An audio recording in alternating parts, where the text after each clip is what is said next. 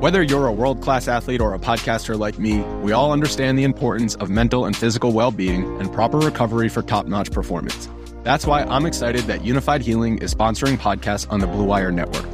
Unified Healing is a new and super innovative global network of wellness centers powered by Energy Enhancement System, or EE System.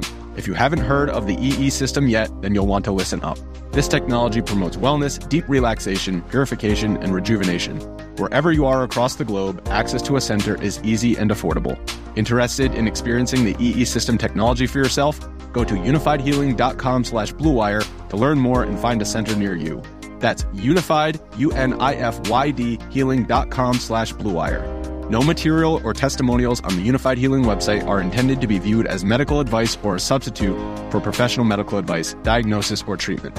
Always seek the advice of your physician or other qualified healthcare provider with any questions you may have regarding a medical condition or treatment and before undertaking a new healthcare regimen, including EE System. Hey, how's it going, everyone? This is Tyler Dunn with the Go Long Podcast. Hope everyone out there is having a fantastic week. Just a reminder that this podcast is brought to you by our friends at Hamburg Brewing Company. Get on down there. Check it out if you're in the Western New York area. Have some fantastic beers on tap. You know, we love the Hoptimonium. We love the Louis and that Lakeview Lager. It's always perfect on these hot days that we've been having around here. So make a point, stop on in. Hopefully we can catch you in person there for a podcast, for a live event. We'll be keeping everybody informed at golongtd.com. And we'd love it if you subscribe to our newsletter, golongtd.com. Every feature, every profile, Q&A, column delivered right to your email inbox. And we're going to have an announcement next week on everything coming ahead for training camp. I think you guys and gals are all going to love what we have in store. I've been doing a lot of reporting, have a lot of long form stories coming. So thank you so much for listening to our podcast. Be sure to rate it, review it, share it with a friend. That's what keeps this thing rolling. And thrilled to have Chris Sims for this episode of the podcast. He's a phenomenal at what he does now, obviously breaking down the game, breaking down quarterback play with a fresh perspective, doesn't get sucked into groupthink. So catch him at NBC Sports and online on his Twitter account. But also we got into his playing career, just some great stories with the Tampa Bay Buccaneers and not so great stories with almost losing his life, needing his spleen removed. He broke it down play by play. So hope you're able to stick around for the whole podcast. And until next time, here is Chris Sims. Thank you.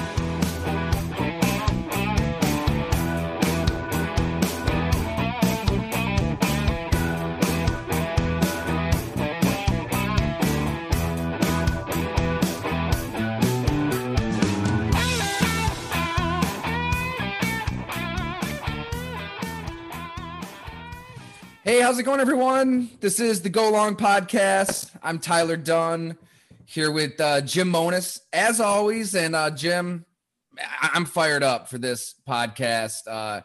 We've got the great, the legendary Chris Sims on with us right out of the jump. Chris, it's great to see you, man. It's been way, way too long. How you been?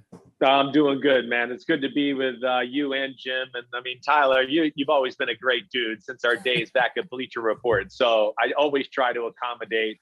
You're one of my favorite people in all of media. So anytime, man, I'm glad to do it.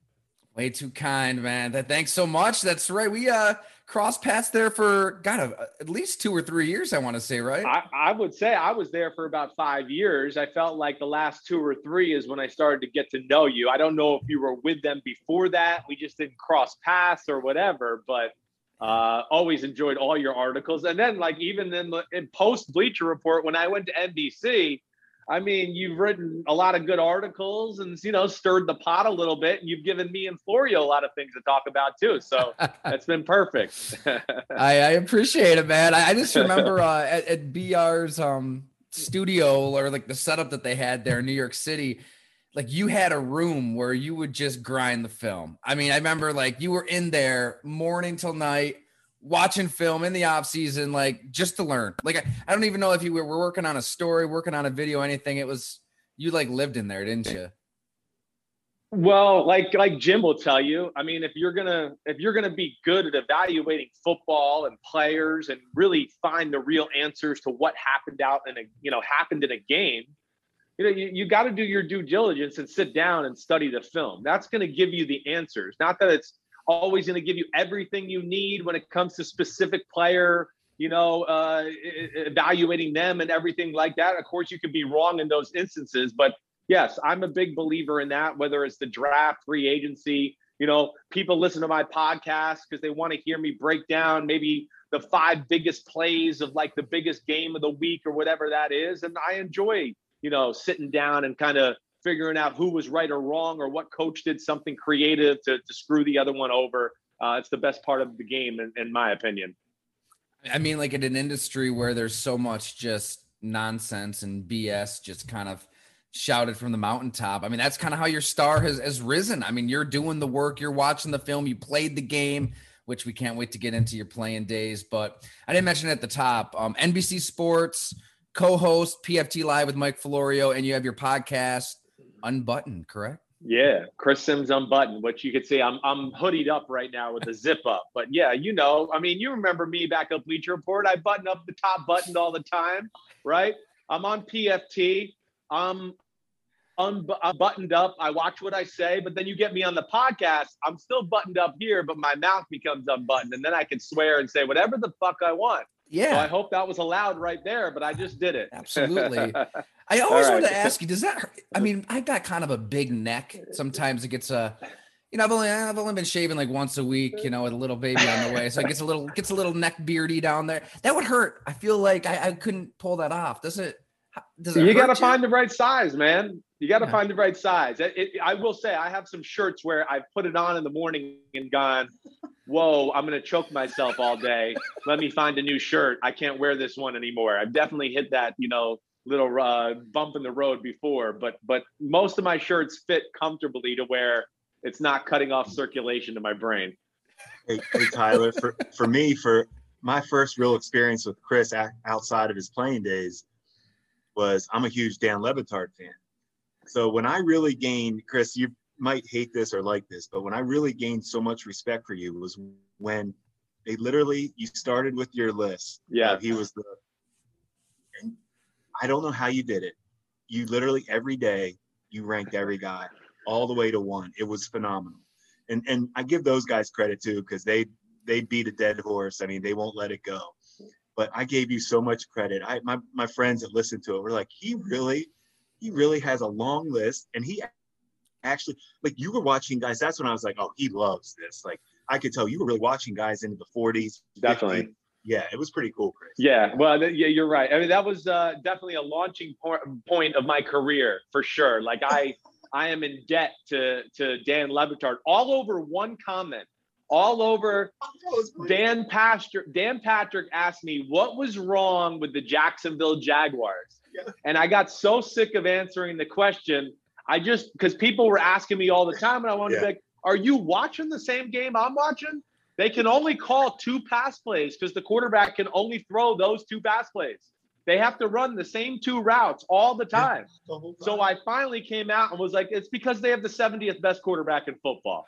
Right. And I always have a good feel for somewhat of a loose top 30, top 40. That's what I do. Now, when I've said that, I went, oh, man, I better get to work a little bit on 50 through 70 because I haven't watched all those guys real closely. But I was confident in where I had kind of put Blake Bortles at that point to make that statement. That's really what I felt. And people, of course, the way we are with the NFL right now and everything like that, it's like, oh, if the team wins, it's the quarterback's fault. It's just quarterback.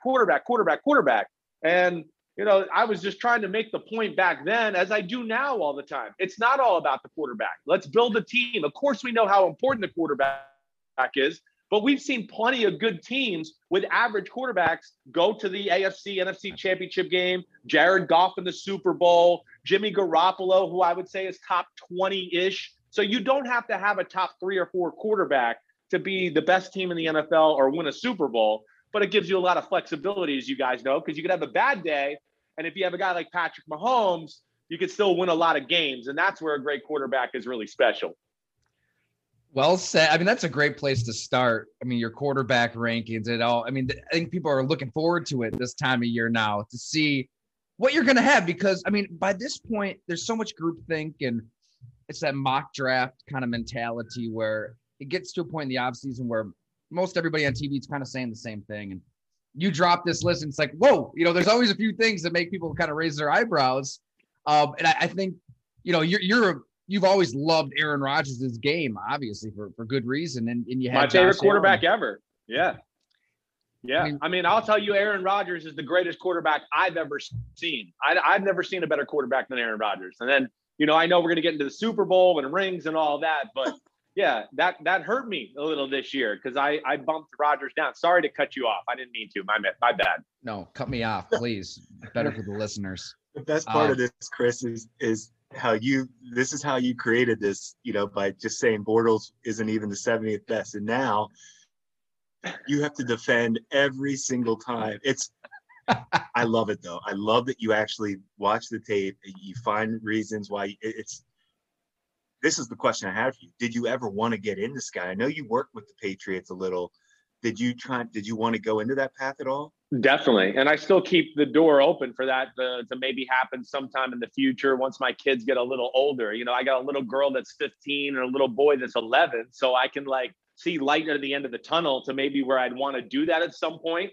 It's definitely something I think about. And yeah, when I got done playing, Jim, it was the first thing I had to do because I felt like if I went into TV or did something else, I'd go, am I messing up? Should I have gone, and worked in a front office or tried to be a coach or do something like that? I started in New England, which was a great opportunity. I learned a lot.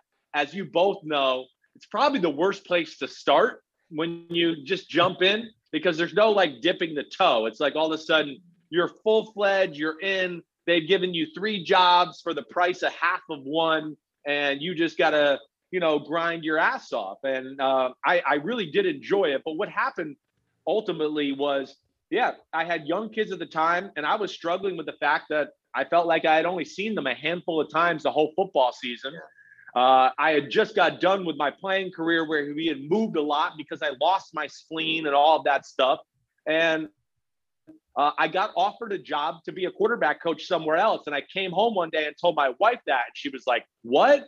You're telling me we might move again? She's like, I don't know if I signed up for this. And I looked at her and I was kind of like, I don't know if I signed up for this either. I got to rethink this. And of course, that's what started me going to Bleacher Report and where I am now.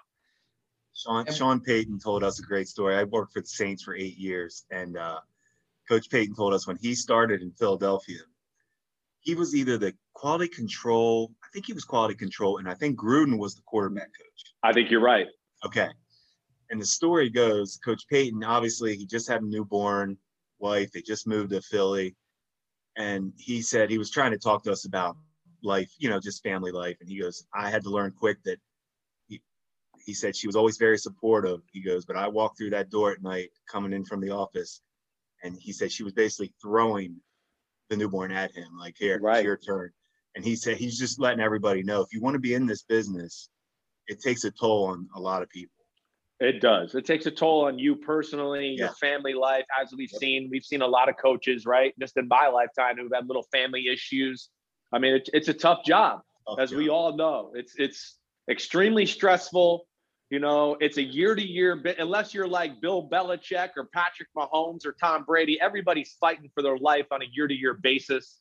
And it is. It's a brutal business. This is cutthroat of a business as there is in our country for the players and the coaches. And I don't know if everybody always realizes that because they just think, oh, it's so cool. You're on TV, you're playing sport. Yeah, it is. All that's cool. But, we are human beings too. And it does affect this business for sure.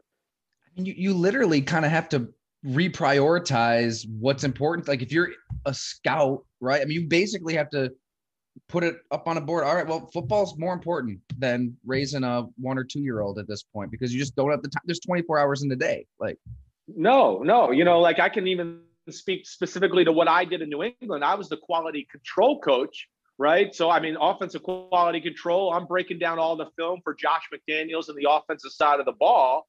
And then my other job was I was in charge of players in the Northeast region who were draft eligible. So I always had to have their videos up to date and available, right? So the scouts or the pro personnel or the GM, Nick Casario at the time or whoever, if they wanted to turn on and watch a guy, they could watch his most recent plays or whatever. So even on a Saturday as a quality control coach, I was always like, well, okay, great. Quality control. I don't have a lot on my plate today, but oh man, Saturday and Sunday, I got to get my scouting duties done and do all those things. So even though I thought like, ooh, this will be an easier day, maybe I'll get a chance to see the kids and hang out, there was always something else on my plate to where it affected that. And I never got to spend the time I wanted to on those days with my kids. And ultimately, that's what I went in and told Bill Belichick. I just said, man, I'm sorry. I'm really like, hate that I put you in this position. I'm appreciative of what you've done, but I just don't think my family can do this right now. And he was very understanding of that. Wonder what his family life is like, Belichick. Well, I don't know. I'm not going to get too deep into that part of life, but yeah. I also, this is what I'll say. I don't think it's a coincidence, and Jim would probably, back me up on this, that you see all these coaches and their sons working with them now. They're trying to make up for lost time. Yeah. Not only is it like a great life, like moving forward, and sure, you're setting up your kid, but I think so many of them do feel guilty to like both you said, where they're like, man, I missed all this time. Okay, let me get Steven Belichick on the staff with me. Yep. And now we can spend time and make up for lost time and all those type of things. And I do think that's probably the biggest reason you see so much family on different staffs across the league. Rex Ryan with us was, right. He was a big believer, and he hired Rob.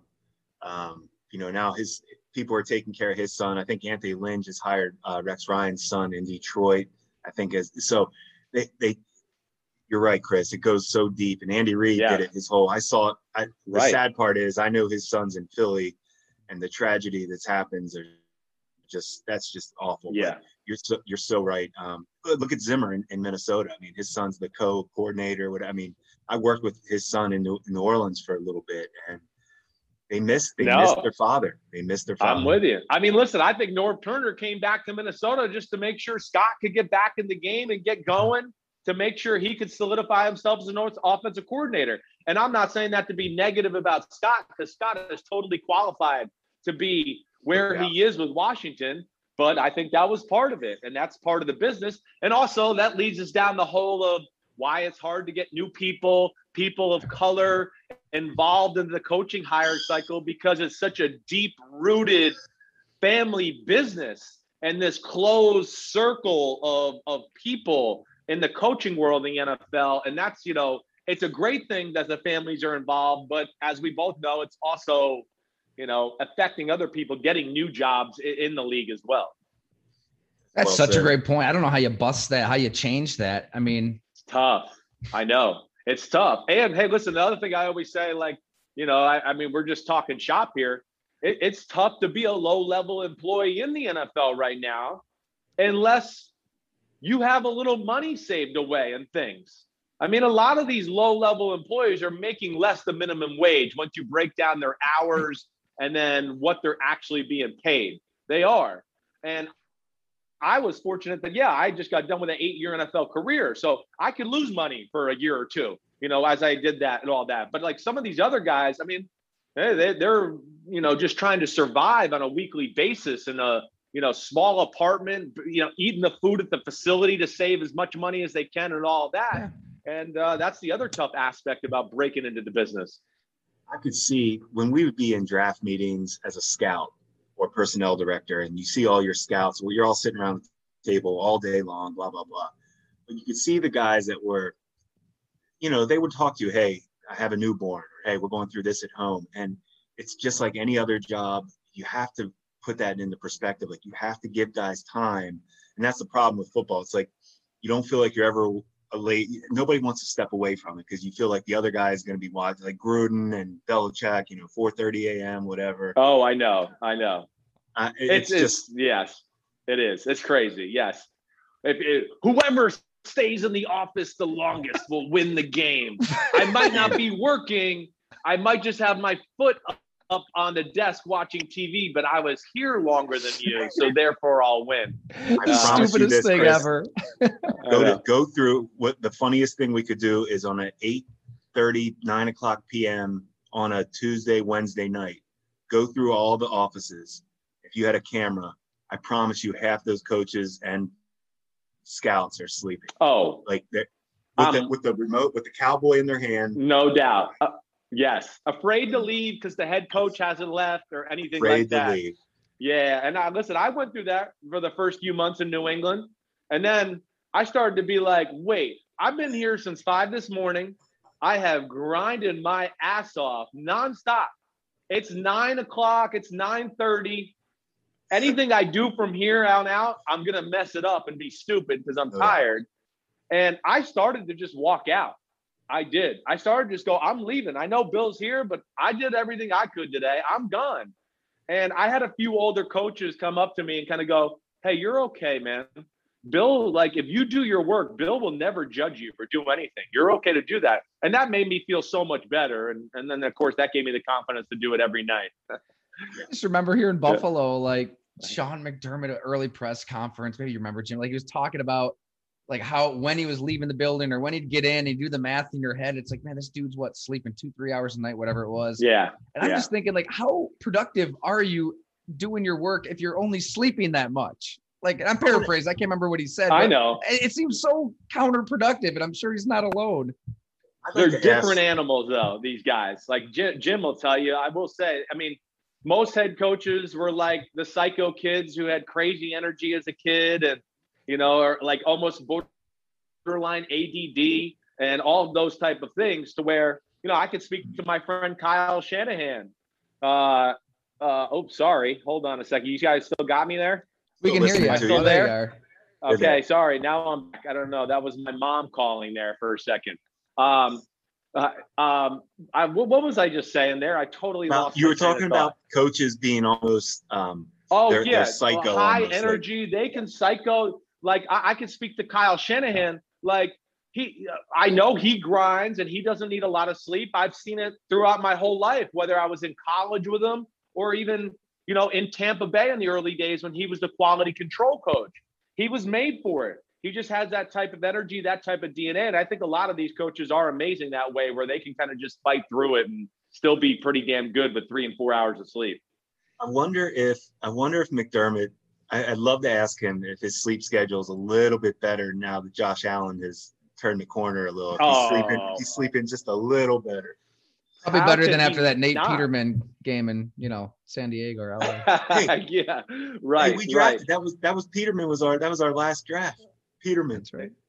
Hey, I had hope. I like Peterman coming out. I mean, there's nothing not to like about Peterman other than when he gets in a game, you just can't trust him. Everything else has been very good. I mean, but it's tough where he started.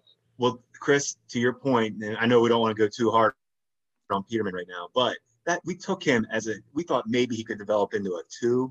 Right. I mean, right. We didn't. What happened was crazy. I mean, he caught everybody's. When he got to Buffalo, we were out, but the guys I knew that still worked there said, he blew everybody away with he learned the offense, right? We all know how that wins every coach over second day. Yeah. And then, when you watch him, he is accurate. He does make good decisions. And you're thinking, okay, maybe he has a shot. And then, oh my God, those lights went on. And Chris, we'll get into this later, but this is how you can do young quarterbacks so wrong. And that offense wasn't ready. He wasn't ready to take. That team wasn't good enough. No quarterback was going to have success in Buffalo at that point. Now, they might not have been as bad as he was for his little time here, but I'm telling you, and Chris, I know you'll agree, that quarterback position, you can be set up for success and failure as well. No doubt. Listen, I'm all with you on those type of things. Yeah. Again, it's Patrick Mahomes is awesome, but we can't forget that he's got Tyreek Hill and Travis Kelce and Sammy Watkins and Andy Reid, and they were the number 2 team in the AFC when he got drafted. And I love Mahomes. He's the best player in our sport. I know that. But you got to have support. You got to. I don't care who you are.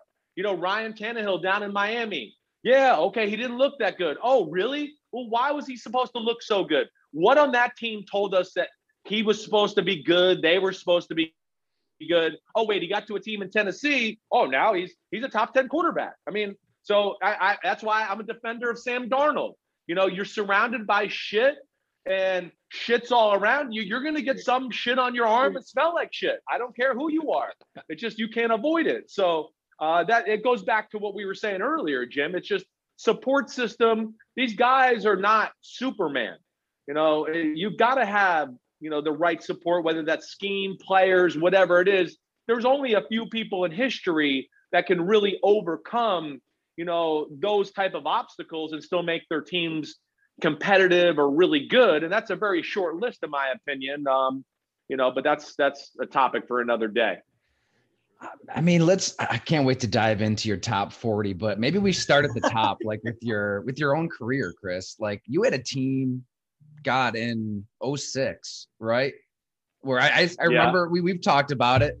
My brother was a big Bucks fan. Our family, we went down to that playoff game. We're sitting, I think, right behind Edel Shepherd. We thought that was a touchdown too in the moment, but that was a team that could have won it all. I mean, you did have some talent, both sides of the ball, it seemed. And but I don't know. I guess before that, let's jump into what probably everybody has maybe heard about with you, but don't really know the full story. The spleen. Sure. Man. Take us through that. Yeah. Like, I think we all know it was removed. We all know you could have lost your life, but what was it like to live it against Carolina, right? Early in the year? Right. It was. Yep. So it was 05 was the season you were talking about, the playoff run. That's right. It was an 06 wild card game, right? We played Washington there.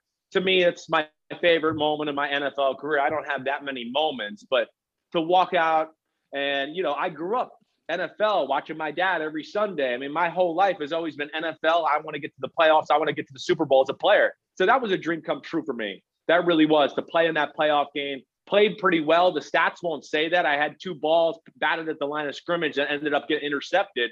But other than that, I played really good. And that of course, was the Calvin Johnson rule before Calvin Johnson was even known at that point, really. I mean, he was probably still at Georgia Tech, but I was unaware of that rule. Yeah, threw it to Edel Shepherd. He caught it. 2 knees hit the ground. Then the rest of them fell to the ground. He lost the ball. And I was like, wait, he caught it. The 2 knees were down. It's a touchdown.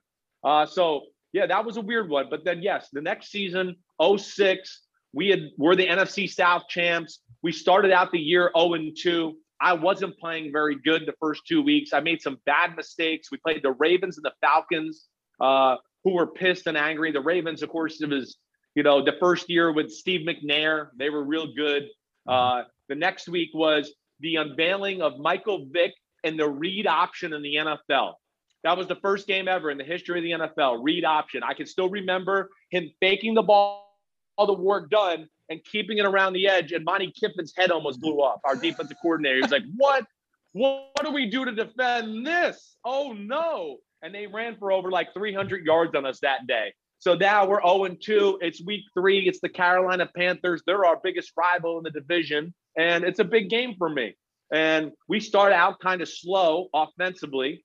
I think I threw an interception on the first or second drive of the game, or the first drive of the game. The second drive of the game, I got a curl route to my left. I'm about to throw it, and somebody flashed in front of it. So I pulled it back. The pocket's collapsing, and I'm going to throw the ball out of bounds because I know nobody's open. I can't get out of this. I'm throwing it out. We'll live to play another down. As I'm going back to throw it, big Chris Jenkins, right? You remember Chris Jenkins, the big nose tackle? I mean, one of the biggest humans I ever played against. And he hit me from the back, right? He hit me from the back just as I was like at the top of my release. And it extended me open. And Thomas Davis, who I saw the whole time, was running right at me. But he put the crown of his helmet right into the soft part of my stomach. And that was it. I mean, I didn't know what happened. Of course, you don't think about your spleen or internal organs getting hurt in a football game. I didn't know if I broke a rib and it was puncturing a lung or whatever it was.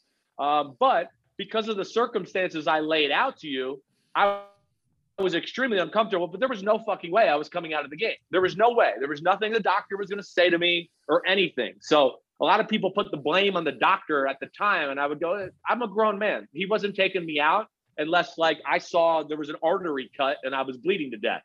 Little did I know I was bleeding to death. So I continued to play and took a lot of big hits as the game went on. So I think I hurt my spleen on that play and then took some other hits later on that broke the hematoma on the spleen that was stopping the bleeding. And then it became free flow blood in my abdomen. And late in the third quarter, I called, I think we had a play, it was 97 Power King, and I went on hard 2, okay? You've heard Gruden, good old 97 Power King, right? So Chris, let's run strong left 97 Power King. So I do it. I'm figuring, let me get Julius Peppers or one of these guys to slow the hell down. Let me go on a hard count. I'm underneath the center, and as I'm going, blue 85, and I'm looking around, the curtains are starting to come down on me. And I'm going, what the hell is going on? And like everything is going dark.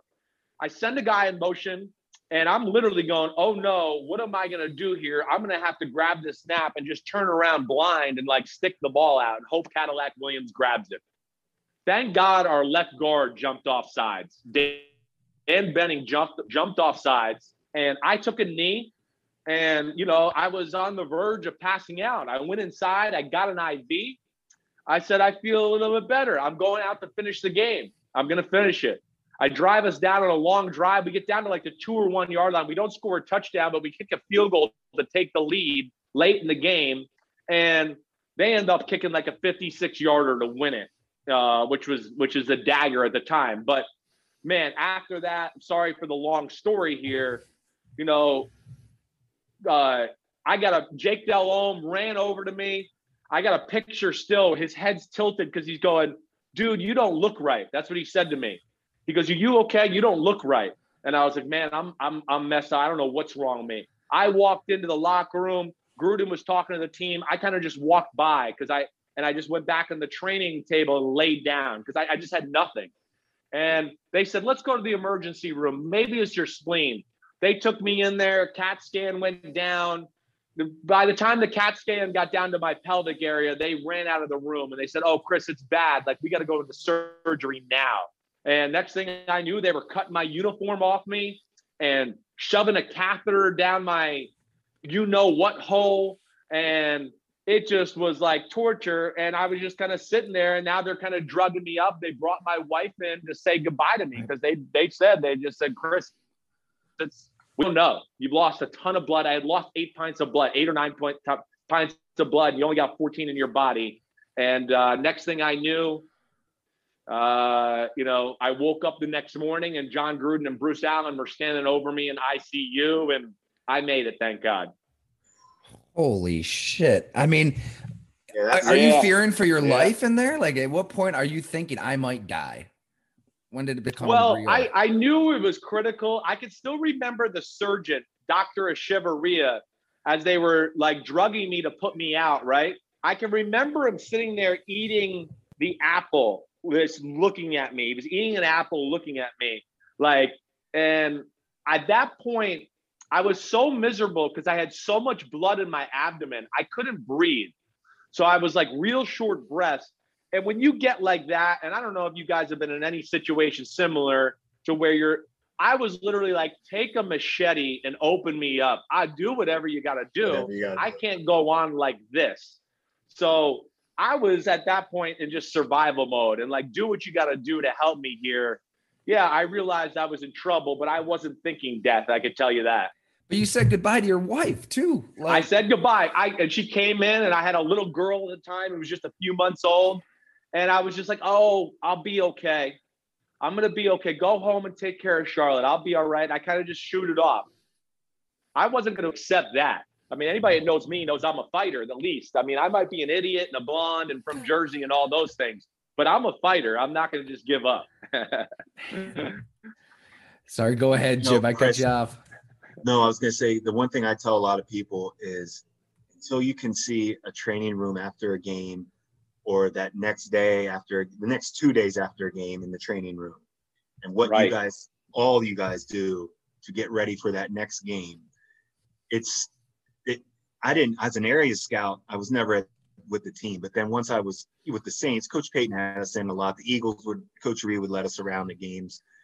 And I'd go into the locker room after games, and it was almost like jaw-dropping to me to see how did you just play? You can't even walk right now. Right. Like, a lot of guys, and especially the O linemen, the D linemen. I mean, their stuff takes tolls on them right afterwards. I mean, I know, and it's just it's amazing. amazing. That's what I was gonna say. Until you really see, and that's why I'm always, and Tyler is too. I'm always pro player for everything. We all have jobs because of you guys, and we have lives because of you guys. And people do not understand what goes into even getting from week to week. No, it's a brutal sport. And, Brutal. you know, people played high school football, people played college football, and sometimes they think they can relate. And No. I always go, I've had some college friends who never played in the NFL and all that. And then they bring them on a sideline for a game and they can't get over it. Yeah. They're just like, man, the field seems so small. I can't get over how big everybody is, how fast everybody is, the collisions themselves. You know, again, these are all the alpha locker room leader, love football, the best athletes from your college teams now on the same field in the NFL. And of course, it's grown men. And it's supporting your family. And it's, you know, people that are 38 and 21 all together. And it's craziness, as you're saying. And it's as physical now as ever. And that's where, you know, you get into like the Toradol conversation. That's where it's interesting, because Toradol is a great thing and a horrible thing all together. Right. And I don't know what they're going to do with it, because if they don't have Toradol, I don't know how guys are going to be able to make it on a week-to-week basis. But at the same time, the Toradol does a lot of negative because it makes you numb and you don't even know you're hurt sometimes. Or you might be hurt and now you take the Toradol and you don't realize you're hurting yourself even more because you are numb. And, you know, listen, that's why we got to be player friendly, because it's a brutal sport and it's such a short career span. Just back to you quick, Chris, how do you return to the field after this all? After you nearly die, after you're saying goodbye and they're tearing you open and doing like you return to play as long as you could in this sport that we're talking about. I almost tried to play later that year. So later that year, there was like 3 weeks left. And I was like, man, I don't know if they're going to bring me back as a starter. I didn't play that good before we lost the spleen. And then, of course, I got hurt. I was like, man, I was thinking maybe I should play the last few weeks and remind them of the guy that, you know, like, hey, I'm the guy that took you to the playoffs 2 years ago and, you know, brought us back in the fourth quarter 6 times in that year and all those type of things. So I went to the doctor really pleading to go, I think I can play again, like in early December. And he was like, why? What are you, crazy? He's like, and of course that kind of stopped it. He was just like, you're no way in any shape to take a hit there in your abdomen, do anything like that. And here's the worst part about it, guys. So yeah, I came back to play. I mean, Ty, you know, that's all I know. I grew up with a psycho father and Phil Simms, who played for Bill Parcells. And I mean, if he had a broke ankle or his shoulder was, you know, sprained or whatever, he was going to play. I mean, that's just all I knew. And I love the sport. But what happened after was really, I think, the most frustrating and worst part for me, because I got progressively physically worse from about that point on. My muscles started to atrophy. You know, since my core was split open down the middle, those core muscles were shut off. You know, the body's smart. When it knows it has a huge injury, the brain tells some of those muscles, hey, turn off so you don't pull that scar and do those things. The problem is it starts to kill other muscles if you don't do the right things to keep them going. And all of a sudden, I realized like I couldn't do sit-ups and I couldn't throw the football. I had one of the strongest arms in the NFL, and all of a sudden I couldn't throw it harder than I could in 8th grade. Wow. And I really had to go a long time without answers or finding someone that could help me get back on the right track. And that was really maybe some of the most frustrating part of the whole thing, because my will was there. I wanted to play. I didn't care about the injury. I was over it. And I just couldn't show people for maybe a year and a half that I was back and like close to what I was. I finally got close to that.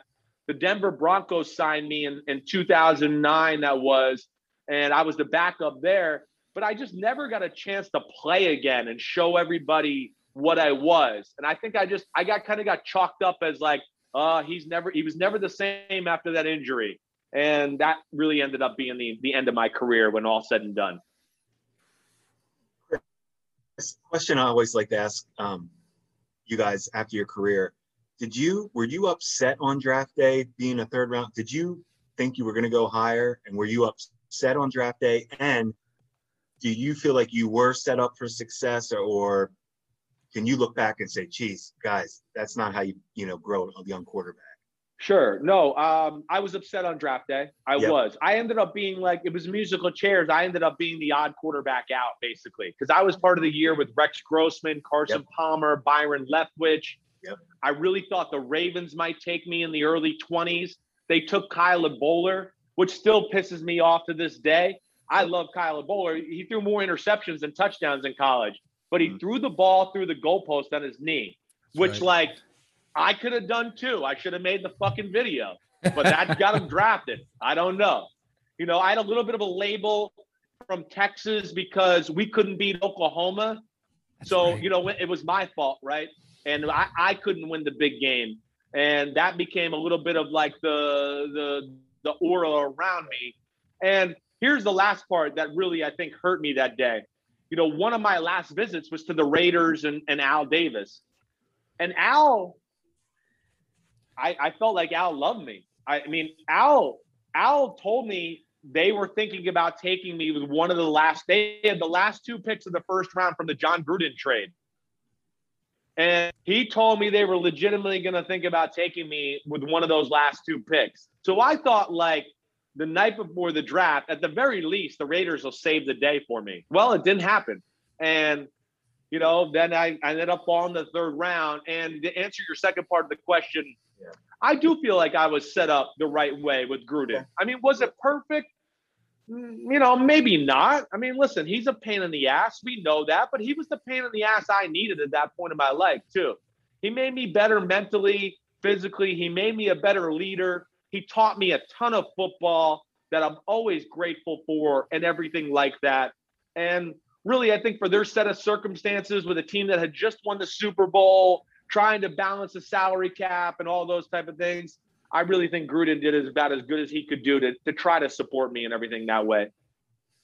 Hey, didn't like Vince Wilfork hit you pretty good too in 05? That was another story that in the You back like of my brain. that story, don't you? Yeah. You mean when I had when my male parts were Laker colors? Yeah. That's what it was. Laker colors, or my twig and berries were Baltimore Ravens colors when I woke up later in the week. It's a lot of Vince Wilfork in that region, Oh, that was the biggest physical beating I ever took in a game. It was the only game in my life. We played them in 05, early December. And, of course, they had won 3 of the last 4 Super Bowls. We went up there in a cold day. Tampa up in a cold day in the Northeast. That ain't like a recipe for success, right? So we struggled.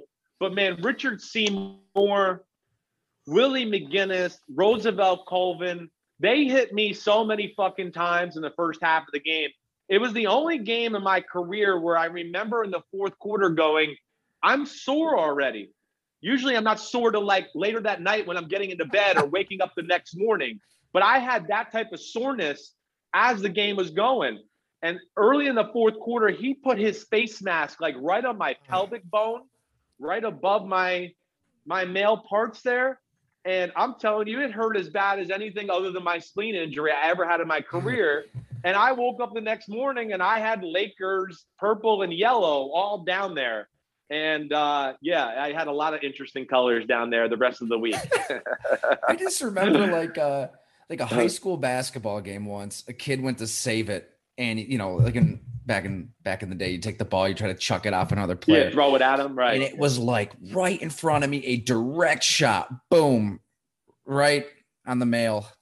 Yeah, whatever you want to call it. Good thing I didn't hit the male. He didn't hit the male parts. He hit the bone right above. Oh, it, right? Okay. See, So this was a direct shot. I know that I'm sure hurt you a lot. I just remember no the ref was the only one who saw it, and he was like, "Son, are you okay?" Like, holy, oh my God. I remember having to literally, feel around, make sure I was still intact. Am I still good to go? there's that moment there where you're like, holy shit, what just happened? I'd imagine. Yeah, like no, I at least didn't have that. I wasn't. Yeah. I wasn't worried like I had a third testicle now or something Yeah. like that. I just was like such a weird spot to get hit. And as Jim or you may know, like NFL football players don't wear cups. No. Most of the public, I'm shocked they don't realize that. They think we all wear cups. There's just no. It's too constricting and annoying. Totally. And NFL players are looking for any advantage they can to get faster, move a little bit better. And that thing's annoying down there. So, it's amazing more shots don't directly happen to that region than it actually happens. I think the only person on our high school football team who wore a cup was the center, and I was quarterback just because we were really good friends, but we weren't that friendly. He just wore a cup for a little separation, for the direct snaps. No, that he was happened. it though. I think that was the only person. That's it. After you're right. That was the last center I had that worked up. When I got to college, I was like, wait, there's nothing here. This is what? Okay, I guess we're playing football. And it was that way from here on out, Oh my God. Well, we could talk about, cups for a while here, but we got to get into this ranking because I think of what's the old Jack Black quote in School Rock? Those who don't do teach, and those who don't teach gym. So you're on all with us teaching gym now, just talking about sports. So it's a good place to be, right? Like you're not going to get hit and you're not working these insane hours, and we can just make rankings and talk. It's a good I'm life. not complaining. It's great. There's no doubt. And I love talking about the sport, even when I'm not on doing something like this or whatever. I'm talking to one of my friends in the NFL, my dad, somebody else, and I'm talking football. So it's I'm definitely not complaining about my job. That's for sure. Was there a quarterback that was better than what you expected when you really put this list together and you're watching film? And was there a quarterback that was worse than you expected? Ooh, all right. Let me look at my list here just to refresh myself here. And it's pinned on Chris's Twitter timeline for anybody out there looking for it. Yes, you're right. It's all pinned there, anything like that. I think, listen, the one guy I'll just say at a base level that surprises me every year, and people always give me flack about how high I rank him. And I think this is the year everyone's going to go, wait, this guy's good because his team's winning and now he's good, is Matthew Stafford. That's the first guy that every year I come away breaking him down going, damn, I don't know. Detroit maybe would have won one game if they didn't have Matt Stafford. Or maybe they would have won 2 or 3. I don't know. But he keeps them in every ball game. He is the team. Like we talk about a lot of, like we were saying with Ryan Tannehill, like what about Detroit said Matt Stafford should bring them to the playoffs the last 8 or 9 years? What on their team is worthy of that? So he's one guy that I will always say is just, I think, vastly underrated in the public's eyes, at least in my opinion. That would be one that jumps out to me. I think the guys that like surprised me also in a good way. I brought up Tannehill. Derek Carr's year was phenomenal. The more I broke it down, there was nothing you could say about Derek Carr. I mean, Derek Carr, efficiency, accuracy. I think he let it go more this year as far as making plays. That was my big complaint about him last year in my rankings was like, hey, man, stop trying to be so perfect. You're too talented. Like, let it fly a little bit. Don't always settle for the 4-yard check down. Let's hit the 70-yard post. You're capable of doing it.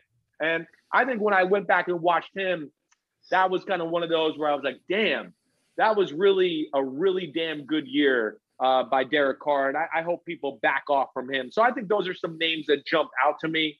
I don't know. Of course, the ones I thought negatively were the ones towards the end of my list. And I don't know if there's one that jumps out to me more than the other. I think the one I have my eye on the most, just to give you a name, of course, is Tua. I still have Tua outside the top 32 of my starting. I mean, he's not a top 32 quarterback, in my opinion. I got questions. I had questions about him coming out in the draft. I think, again, everybody liked Tua, but yeah, I like Tua too. We're going to bring Nick Saban and Alabama with him. That was my question. I'm just still not sure how good he can be in the NFL. I think he can be a starting quarterback and good that way, but can he ever live up to top 5 pick of the draft billing? That's where I got to see it to believe it. And that's where it'll be a big year, for him to prove people like me wrong. But I'll say this too. If Deshaun Watson and those rumors you heard about Miami were real. And I think that speaks a lot to what Miami may feel about Tua too. And they feel like it's a big year for him as well. Well, that's why I respect what the Rams did so much. I mean, there's a quarterback that you can say what you want about Goff. I'm not a huge Goff fan, but he obviously is a good enough quarterback that you can win with, and proven he got him to a Super Bowl. For them to get rid of a quarterback that they used in the Super Bowl says so much about how they feel about Stafford. That's really all it says. It's not a knock on Goff. It's just, right. Hey, they value Stafford as a guy that you can't find, and they're putting all of it on him. So, and I agree with you on Carr so much. Carr last year played so well. It's a shame that we don't get to see Carr and Stafford in the playoffs. Like, I want to watch those guys in the playoffs. Yeah. And I 100% agree with you on Tua. Tyler knows it. I've been talking all year about Tua, where I don't want to be too hard on him because I want to give him another, right. Rookie coming off an injury. Right. So, but wow, he didn't show me much this year. I would agree. I don't see it. And I think Miami, obviously, they're in the mix for anytime you hear about Aaron Rodgers or Watson, or Miami's in the mix. So that tells you all you need to know. No, you're exactly right. Sometimes you just got to read between the lines a little bit, and that says a lot about what's really going on in the NFL. And yeah, I mean, I know those rumors are real. They're not. I know that. I've been saying that since back in the spring, and yeah, I think it does speak a lot to the situation. And back to Stafford. Yeah, you made the points. It's not that, of course. Again, yeah, you don't have to have a top 5 or top 10 quarterback to win in football. Mm-hmm. But I think where McVay got finally frustrated was he realizes maybe he had a quarterback that wasn't maximizing what was available in his offense, right? Right. And I think that's where it's going to be, beautiful with Stafford. Now, here we go. We're going to go run the zone. Oh, okay, fake the speed sweep, run the zone. Fake the speed sweep, fake the zone, play action pass. Fake the speed sweep, fake the zone, bootleg. And now instead of running the bootleg where Jared Goff might have been looking for the guy in the flat or the 10-yard shallow crosser, McVay is going to be like, wait, on the outside, we got a 25-yard comeback. You're Matt Stafford. Just throw a rifle in there. Oh, wait, this week, instead of running that 25-yard comeback, do a stutter and now run to the post, 60 yards down the field. Don't worry. Stafford can hit that if he's falling backwards. No problem. And that's where it gets exciting for that offense, because McVay's offense isn't overly complicated, but he has a great little formula that keeps you in check and keeps you off of all of his other things. And now when you have that and Stafford, to me, great quarterbacks and great offenses make you defend every square inch of the field. And that's where McVay and Stafford together, I think, can make that offense a lot more dangerous. Can Trey Lance do the same eventually for your friend Kyle Shanahan in San Fran? Well, listen, that's a big question. I don't know if he's going to do it this year. I don't know where that's going to go. I mean, again, listen, I'm Kyle's my buddy. He's one of my best friends in the world. I'm still shocked they drafted Trey Lance at 3. I can't lie. Nor would I have traded 3 first-round picks to go up to number 3 to get Trey Lance either. And I understand. I see Trey Lance's talent and all those type of things too. But there's also just things that scare me too, to where I wouldn't have made that type of move to go get him. I think they honestly could have probably stayed at, listen, they could have stayed at 11 or 12. Where were they at? 12, I think, originally before they made the trade. They could have stayed there and got him. From everybody I know in football, right before the draft, Trey Lance's agent was calling every team in football going, if the 49ers don't take him at 3, I don't know who's taking him. He didn't have a place for him. So, that's where that's interesting. And, of course, it's a guy and a player that, yes, has a lot of high-end talent, but hasn't played a ton of football, played 1 AA football, where they never really asked him. They were never in a game in his career where they were like, you got to drop back 30 times today and dice the defense up or we can't win. No, they were the best running team in 1 AA football. So he got to always play off of that. He never ran a 2-minute drill his whole college career. Never ran a 2-minute drill. Let alone there's some things mechanically that I got to see fixed throwing the ball before I can totally buy in. But having said all of that, okay, Shanahan's a genius. Shanahan's going to find ways when he does play to run him and do things with his great running game and now add him to this element that I think can make the 49ers very dangerous. You know, whether he's the starting quarterback or Jimmy Garoppolo, I don't know. It sounds like it will be Garoppolo, but I would be shocked if there's not a Trey Lance package and a handful of games this year where he gets in there to give the defense a different look. Do you give Kyle hell after that pick? Like, do you just call him up and I don't give him hell. I mean, he knows how I feel. Yeah. I mean, he knows that I would have taken Mac Jones all day long in that one. And listen, I always thought he was going to take Mac Jones. I mean, you know, I looked like one of the biggest idiots in sports media because people were like, well, he's your best friend. And I always said from the start, he didn't tell me who he's going to pick. I just know my friend and know the type of quarterback he's always liked. And it was always that Drew Brees, Matt Ryan type of guy. But I think there was a little bit of a, you know, he's enamored by the playmaking ability of Trey Lance and the high-end talent we talked about.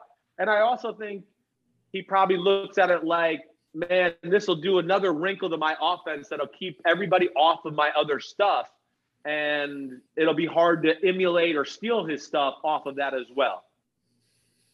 You know, Chris, you made the Trey Lance thing was hard for me. I only evaluated I could only get 2 games of tape on him. So it was the little game that they played last year just for him, which was which wasn't great. Right. And then the national championship that he played in, I didn't think he played that, or it was against James Madison. Yeah. 2 years ago. Right. I didn't think he played that well in that game. And I'm sitting there saying, okay, they're not drafting him based off what they watched on tape. They're drafting him on what they can do with him. And that's scary. So. Yeah, I think that's scary. But Chris, I wanted to bring up another point you made. I didn't realize until I was lucky enough to start with Andy Reid and really learn football with Sean Payton. But the amount of 2-minute offense and 4-minute offense is a big thing. Because when you're a good team, like we were in New Orleans, Coach Payton was always like, hey, we're going to score to get the lead. We're going to run the ball in the fourth quarter, and we're going to hold the ball to win the game. That is an amazing thing to be able to do. When you have the right quarter, that 2-minute and 4-minute offense in the fourth quarter, you can't even – we practiced that so much in New Orleans. I couldn't even believe it, how much 2-minute we did. It was like it just – I never – you know, when you grow up, you just think it is so – every NFL game comes down to it. Exactly. That's the point, right? I mean, you watch the 1 o'clock slate of games and you go, wait, there's 8 games on and 6 of them are coming down to the last drive of the game. Last game. And it's just like what quarterback can make the plays or, oh, it's 2 great quarterbacks. Which guy's going to get the ball last? Yeah. Right. I mean, damn, if you ask me, you watch the Seattle Seahawks and Russell Wilson, that's all they play for. They just go, let's just keep it close so Russell can have the ball last, and then we'll win it that way. I've never seen a team take that approach more than they do. They're unreal. I've heard Kyle say the same thing. He's like, it's the scariest thing in the world. You know, he's been like, it's like they just play to keep it close so he can have the ball in the last drive. So that is crucial. There's no doubt. Now, the 4-minute point, though, that's where, I mean, Trey Lance could be dangerous for sure.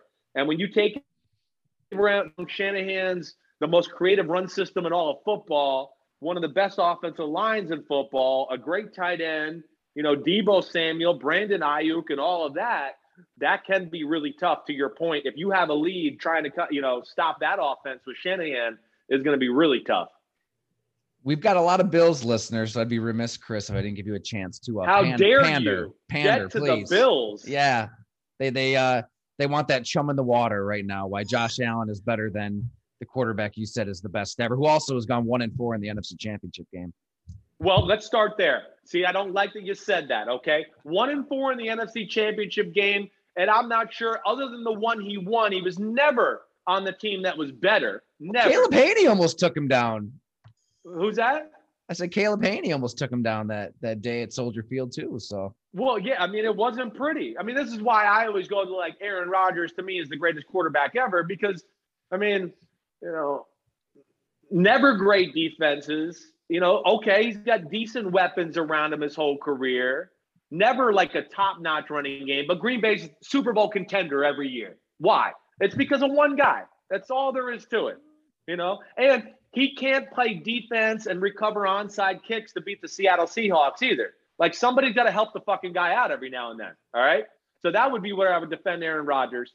And that's where, you go through Aaron Rodgers and, because I love him. Quickest to 40,000 yards, quickest to 300 touchdowns, the most insane interception to touchdown ratio in the history of football. It blows everybody out. And he's a gunslinger. And he's like, takes care of the ball better than Drew Brees or Tom Brady. And it's not even close. So that's where I look at Rodgers and just go, man, I mean, if he was in New England with Belichick and all that, it'd be a totally different story. And I'll never, not defend him that way. But if we get to right now, this past year, 2021, and all of those things, I think if you put Aaron Rodgers on the Buffalo Bills, you don't have the same results that the Buffalo Bills have. At this point of Josh Allen's career to where Rodgers is, to me, okay, yes, Rodgers, better decision maker, right? Might take care of the ball better than Josh Allen. But not enough of a difference there to me to go, wait, that part's better. But wait, all the things Josh Allen does, all the great plays, the running aspect he brings to the table, the quarterback design runs, and then, I mean, either Allen or Mahomes are the best off-schedule football quarterbacks in the NFL. I mean, they're just like Allen can sit in the pocket with people around him, Aaron Donald grabbing him. Oh, it doesn't matter. 20-yard pass on the money, boom. Then he can sit in the pocket, dodge 7 people, run out of the pocket, threaten the line of scrimmage, but looking to throw. And it's just pick your poison. Oh, wait, you want to come up and get me? Oh, then I'm going to throw a 40-yard laser by you. Oh, you're going to drop back?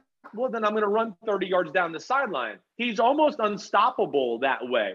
And to me, I mean, you could make a case for him as being he was as valuable as any quarterback in football last year. He easily could have been the MVP for my money. It was right there with Rodgers, and I know how special of a year it was. But yes, I think at their point of their careers where they are right now, where Rodgers is starting to decline a little bit, and I say that, just a little bit. I know the year he had. And Allen just continues to go this way. And some of the stuff he brings to the offense, I just don't think you can quantify on a stat sheet.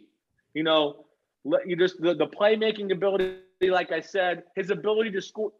Nobody has rushed for more touchdowns at the quarterback position the last 3 years in the NFL than Josh Allen. Yeah, that's right. Did you hear me, everybody? Nobody, not Lamar Jackson. Nobody has run for more touchdowns than Josh Allen. And those things don't get put on your quarterback rating or anything like that. And it has great value to that Buffalo Bills team, who hasn't been a very good running team, especially last year. And they needed that element from him. So sorry for the long answer there. But, yeah, I love Josh Allen. You know that. I love him coming in the draft. And he's a stud. He's a superstar. He's one of the best players in the NFL. Chris, the one thing that people don't talk enough about, especially with Josh or any of these young quarterbacks, if you can win your team over, okay, when your defense and offensive line, when they wake up every day and say, we have the right quarterback, we'll do anything to win, you can't put a value on that. In New Orleans, I saw it. Every single guy was like, we are going to do whatever we can to get Drew Brees to the Super Bowl because we know if we get there, we can win. That's how the Bills believe. That's how this whole team, the organization, sees Josh Allen. Like, they complete trust in him, and that's hard to find. And you're right. They don't need to get rid of him. They don't ever need to get rid of him. No, he's a lifer. I mean, he's a really, really special talent. Yep. He's arguably got the strongest arm in football. Yep. He's a huge man, and he's definitely one of the – other than Lamar Jackson or Kyler Murray, if you make me take the next best running quarterback in football, I'm taking Josh Allen. I am. I'm probably going to take him over Deshaun Watson, who I think is a special runner, that way too. Yes, Josh Allen is one of those talents, to your point, Jim, where the Bills are going to believe they can win any game, anytime. Because when you have a guy like that, it's like Rodgers or Mahomes or Brady or whoever else. You just go, man, we got that guy. We got a chance today. There's no doubt. And I even think back about the AFC Championship game. This spoke words to me. Chris Jones leading up to the game. They remind me a lot of us a few years ago. That's what he said about Josh Allen and the Bills. Like, yeah, you mean a freakish quarterback who could just throw lasers anywhere he wants over the field? So I thought that spoke loudly. And, yeah, I mean, Allen, just some of the performances last year, I think that's what jumped out to me really more than not, is when I went back and watched it, as awesome as Rodgers was and everything like that, there were a lot of games where the Bills, I went, okay, the defense is playing good, but it's not great. Wait, there's no run game today. They're not pass protecting that well, but they're up by 20. Why? Why are they up by 20? Because this guy is making throws that nobody other than maybe Mahomes at this point of his career can make. And I think that, people lose that in translation. I know how my buddy, Robert Saleh and Kyle Shanahan felt about him after they saw him on that Sunday or Monday night game. I mean, they were like, well, their defense played perfect all night. It didn't matter. He just bought time to avoid rushers, threw the ball down the field, did those type of things. And that's where he's really special that way, let alone he does all the mental stuff right too. And that's to me where like Mahomes and Allen have changed the game. They know exactly what they're supposed to do. I know the right reads to get the protection and all that. And they don't do things textbook. Like I'll go to the playoff game against the Colts. He has a corner blitz by Kenny Moore coming off the edge. He sees him the whole way. He knows he's got to throw a hot route off of it. But he knows if he buys him a time and makes that guy miss, he's going to be able to hit another big play down the field. And he just says, fuck it, I'll make this guy miss. I know coach told me to throw it hot all week, but he's not going to complain when I throw this 30-yard completion down the field. And so the constant pressure they put on the defense, that's another thing that just can't be quantified in quarterback rating and stats. The whole defensive game plans for when you face an Allen or Mahomes is just all about, wait, how do we stop him from making this throw? How do we stop him from scrambling? How do we keep him in the pocket? It's all about them. And last thing I'll say, because I know I'm blabbering a lot, but I think what gave me confidence in Josh Allen is 2 years ago, I went up to Buffalo in the offseason. And I loved his game after his rookie year. I was already all in. I saw the potential. But when I went up there and hung out with him for a day, I saw the things that you kind of mentioned already, Jim, where it was like the team was already eating out of his hand. They all loved him. I could tell he was the leader of the football team after his rookie year. The training staff, the coaches, the front office, the players, everybody was excited to see Josh Allen and be around Josh Allen. And that's one, because he's a good kid. But two, they know he's got talent and he's living it. He lives the sport. He's a gym rat. And that to me says, superstar all day long. And I think that's what he'll be or continue to be. Phenomenal breakdown, man. It'll be interesting. I mean, he's got to get past Mahomes now, right? We had Jeff Schwartz on here and he was breaking it down, Jim, right, on how they, was it the corner? Somebody would blitz him in his face all game, and he wasn't himself that night. So that's the bar. Yeah, well, now. They got overmatched, and that was a good defense. And here's another thing I'll say to stick up for Josh Allen, because there's a lot of Josh Allen haters out there, right? Because there's some people that still won't get off their draft evaluation. Right. And they won't self-evaluate themselves. Yes. At some point, you got to self-evaluate and go, you know what? I think I was wrong. But there's a group in the media right now that still are like, that was just an aberration. That's just a 1 year. We don't know how that happened. What? No, we do know how it happened. Your evaluation in college was horrible and you need to get off of it. That's really, but here's the thing I was going to say. Hey, it's a tough matchup, Kansas City. I mean, Kansas City knows that offense a little bit. They've had great experience playing New England. Daboll runs the New England offense. And when you have no run game, and then you have a guy like Steve Spagnuolo who does every defense under the sun and will do stuff that you haven't prepared for and all that, that's where it's tough. And the last thing I'll say is I think the weapons people have last year, because of the haters, they overrate the weapons in Buffalo at times. Last year people were talking like John Brown was Odell Beckham Jr. And I was like, wait, no. He just signed a $1 million free agent contract with Raiders. Where the hell did he have the Raiders? Yeah. Right. So relax. He's not Odell Beckham Jr. Cole Beasley, very good, but this is not Julian Edelman or Wes Welker. Let's calm down. You got Stephon Diggs, who's a top 5-ish wide receiver in football. You got Dawson Knox, who's I think an up-and-coming stud at tight end.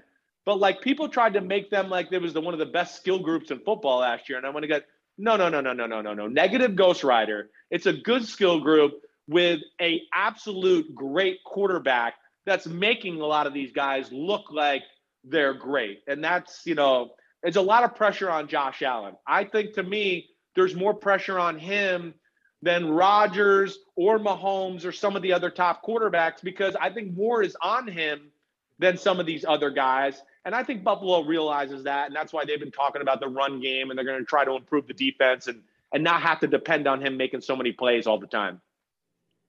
And I'm sorry we've kept you so long, Chris, but one other quarterback you loved out of college. I just rewatched it the other day. Your breakdown was spot on. Jordan Love. If he's good, you just ship Aaron Rodgers' ass out of town, right? If you're Green Bay, it's easy as that. Well, like, that whole situation's messed up. I mean, it really is. How they informed or handled Rodgers, I mean, that was all bad. We know that. It wouldn't have changed anything, right? He still would have been pissed off, even if they told him. Yeah. Probably. There's no doubt. I mean, listen, I don't understand the drafting of the guy at that point anyways. This is 2020 we're talking about. Quarterbacks, guys like Aaron Rodgers can definitely play to their 40s. Mosquito touches a quarterback now, they throw a flag. So you can play a lot longer than my dad's day in the 80s and all of that type of stuff. So I didn't understand the pick itself. You're in the Super Bowl window with a quarterback that was clearly one of the 5 best in football still. So, and then Jordan Love, like, I got real excited when I first watched him on film. I got like, oh man, his good is like, he can throw some lasers. But the more I watched, the more I came away going, man, it's raw. There's a lot of things we got to work on here and all of those type of things.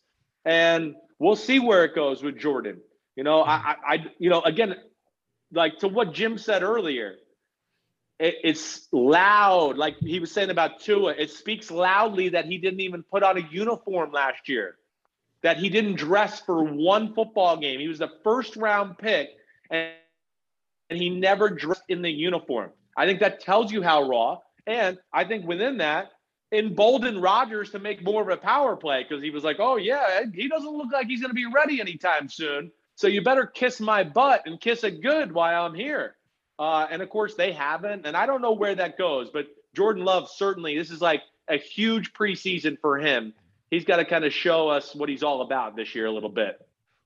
And I don't think he shows up day one at training camp. Rodgers, that is. I mean, any prediction you want to shoot out there? Like what? I'm going to say he's going to be there. Wow. I'll say this. And I know, I mean, you've written some articles about Green Bay, so, you maybe know more people than I do up there.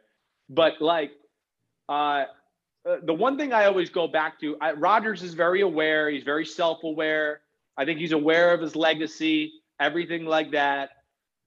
He's still like, end of the prime of his career, whatever. He's still got great years left in him. I just can't see him missing the year. And I will say this too. He has no problem with anybody in the coaching staff and no problem with any player on the team. It's all front office. And I think that makes it easier. Like if it was the head coach he was pissed at and all that, I'd probably be like, yeah, he's not going to be there the first week or the first few days. But because of those circumstances, I think he will be there. Their team being good, he knows he only has so many chances. And I just don't think, like, part of his legacy right now is going to be stats. And right. I don't think he can throw away that year right now either if he wants to worry about his all-time legacy and those type of things as well.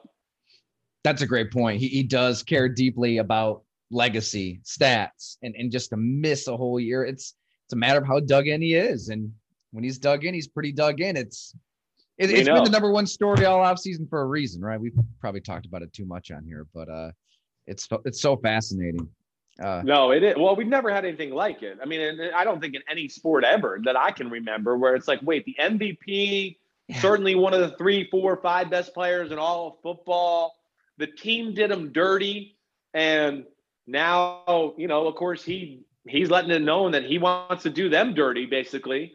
Yeah, I mean, I can't think of any like similar circumstances there that really compare with what we're seeing right now. If he plays well, he forces him to trade Jordan Love. I can't get past that. It's like, what's the problem? I guess, okay, you're unhappy with the pick. It's not the first or last time the team took a quarterback when that quarterback felt he could play. So maybe he does kind of revert to that, take a deep breath. I don't know. Well, that's where we get into the preseason is going to be big for Jordan Love and his future everywhere. Whether he gives enough confidence to Green Bay to go, oh, okay, fine. The year's over. Rodgers played well, but we're going to trade him. Yep, we're going to stick with our formula, what we do here in Green Bay, and go to our next, phase of life, right? They do have a formula they adhere by that I respect. I really do. I mean, they've been relevant for 20 years, right? So they're always in the playoff picture. I like all that. But where I always tell people when they go, well, look at them, they're always good. And I go, well, but wait, context matters here. We got the Green Bay Packers for the last 24 years have had 2 of the 6 greatest quarterbacks in the history of the sport, and they've won 2 Super Bowls. Something's wrong with that, So at times you got to get away from your formula and go, wait, the formula is good, but right now we're just in this special window. We might have to break out of our mold and do something different. We might have to sign a free agent wide receiver. Whoa, or do something like that. But they refuse to do that type of stuff. And I just think all of it is like just frustrated Rodgers to the nth degree, especially when he sees, he's friends with Brady. He's seen the support he's gotten in New England. And now he goes to Tampa and they put a freaking all-star team around him. He's pissed. So he wants success too. He should just take some pay cuts like Brady then, right? Let him sign some guys and find a Giselle who makes more than him. Correct you there. Tom Brady never took a pay cut. He didn't raise my hand and go into New England and go, I'll take less. New England said, here's your offer, and you could take it or go somewhere else. And he said yes. That's what happened there. Tom Brady, early in his career, his negotiating motto was, I won't take $1 less than Peyton Manning. He went through a phase in his career in 2011, 12, 13, right, where he did not play good football. They were good still, but as we've been trying to tell you the whole time here, you don't have to have a he was good, but not superstar good. They didn't draft Jimmy Garoppolo in 2014 because they were like, man, this guy's still top 2 or 3 quarterbacks in football. Let's draft Jimmy G so we can have him sit here for 5 years and then trade him to another team. They drafted Jimmy G because they were like, man, is it coming to an end with Brady? And that 14 season, when it became on to Cincinnati, Brady changed his game. I was there in 12 and in leading into 13, and he was the worst down the field thrower in all of football. Anything 10 plus yards, Tom Brady was the worst quarterback in football. All they talked about when I was there was you push the ball down the field, push the ball down. He became obsessed with dinking and dunking. And that's when they started to put the strangle on him about the contract. So, again, I love Tom Brady, but I'm not going to let every bullshit narrative go through and just add to his legend all the time, okay? Sorry.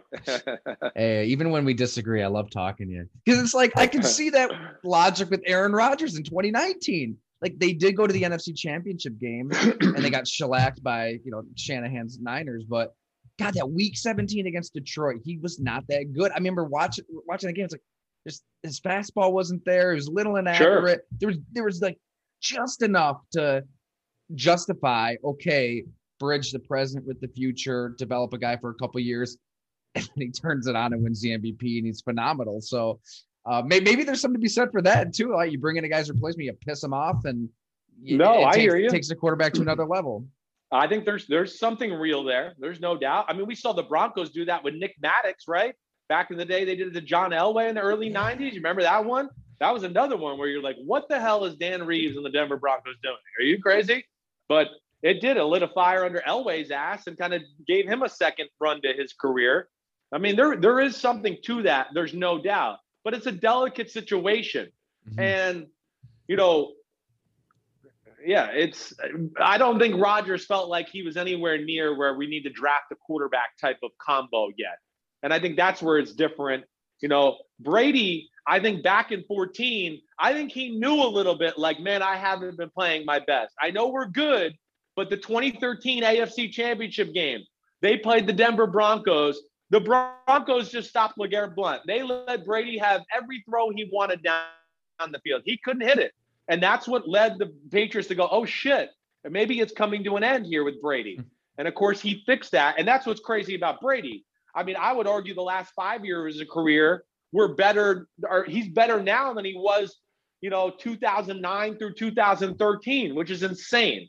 It really is. I mean, Brady's amazing. He's another animal and still has a great arm and tough as hell and shit. He's Tom Brady. Well, he's no Chris Sims, getting blasted in the chest and getting cut open and nearly losing his life. So, man, it's the one thing awesome. I got on him. Yeah. Dude, thanks so much for hanging out with us. That was incredible, Chris. Anytime, Tyler. Jim, it was great conversations. I enjoyed it, man. I hope I didn't talk too much. My bad. God. No, that was amazing, and everybody should check you out. What is it at Chris Sims? What's your Twitter handle again? I am C Sims. What the hell am I? At C Sims QB, and then I am at Sims on Button on Instagram. I mean, see this social media crap, man. It confuses me at times. And PFT Live every morning. Check it out. Sunday Night Football. When we get into the season, doing all that. Yep.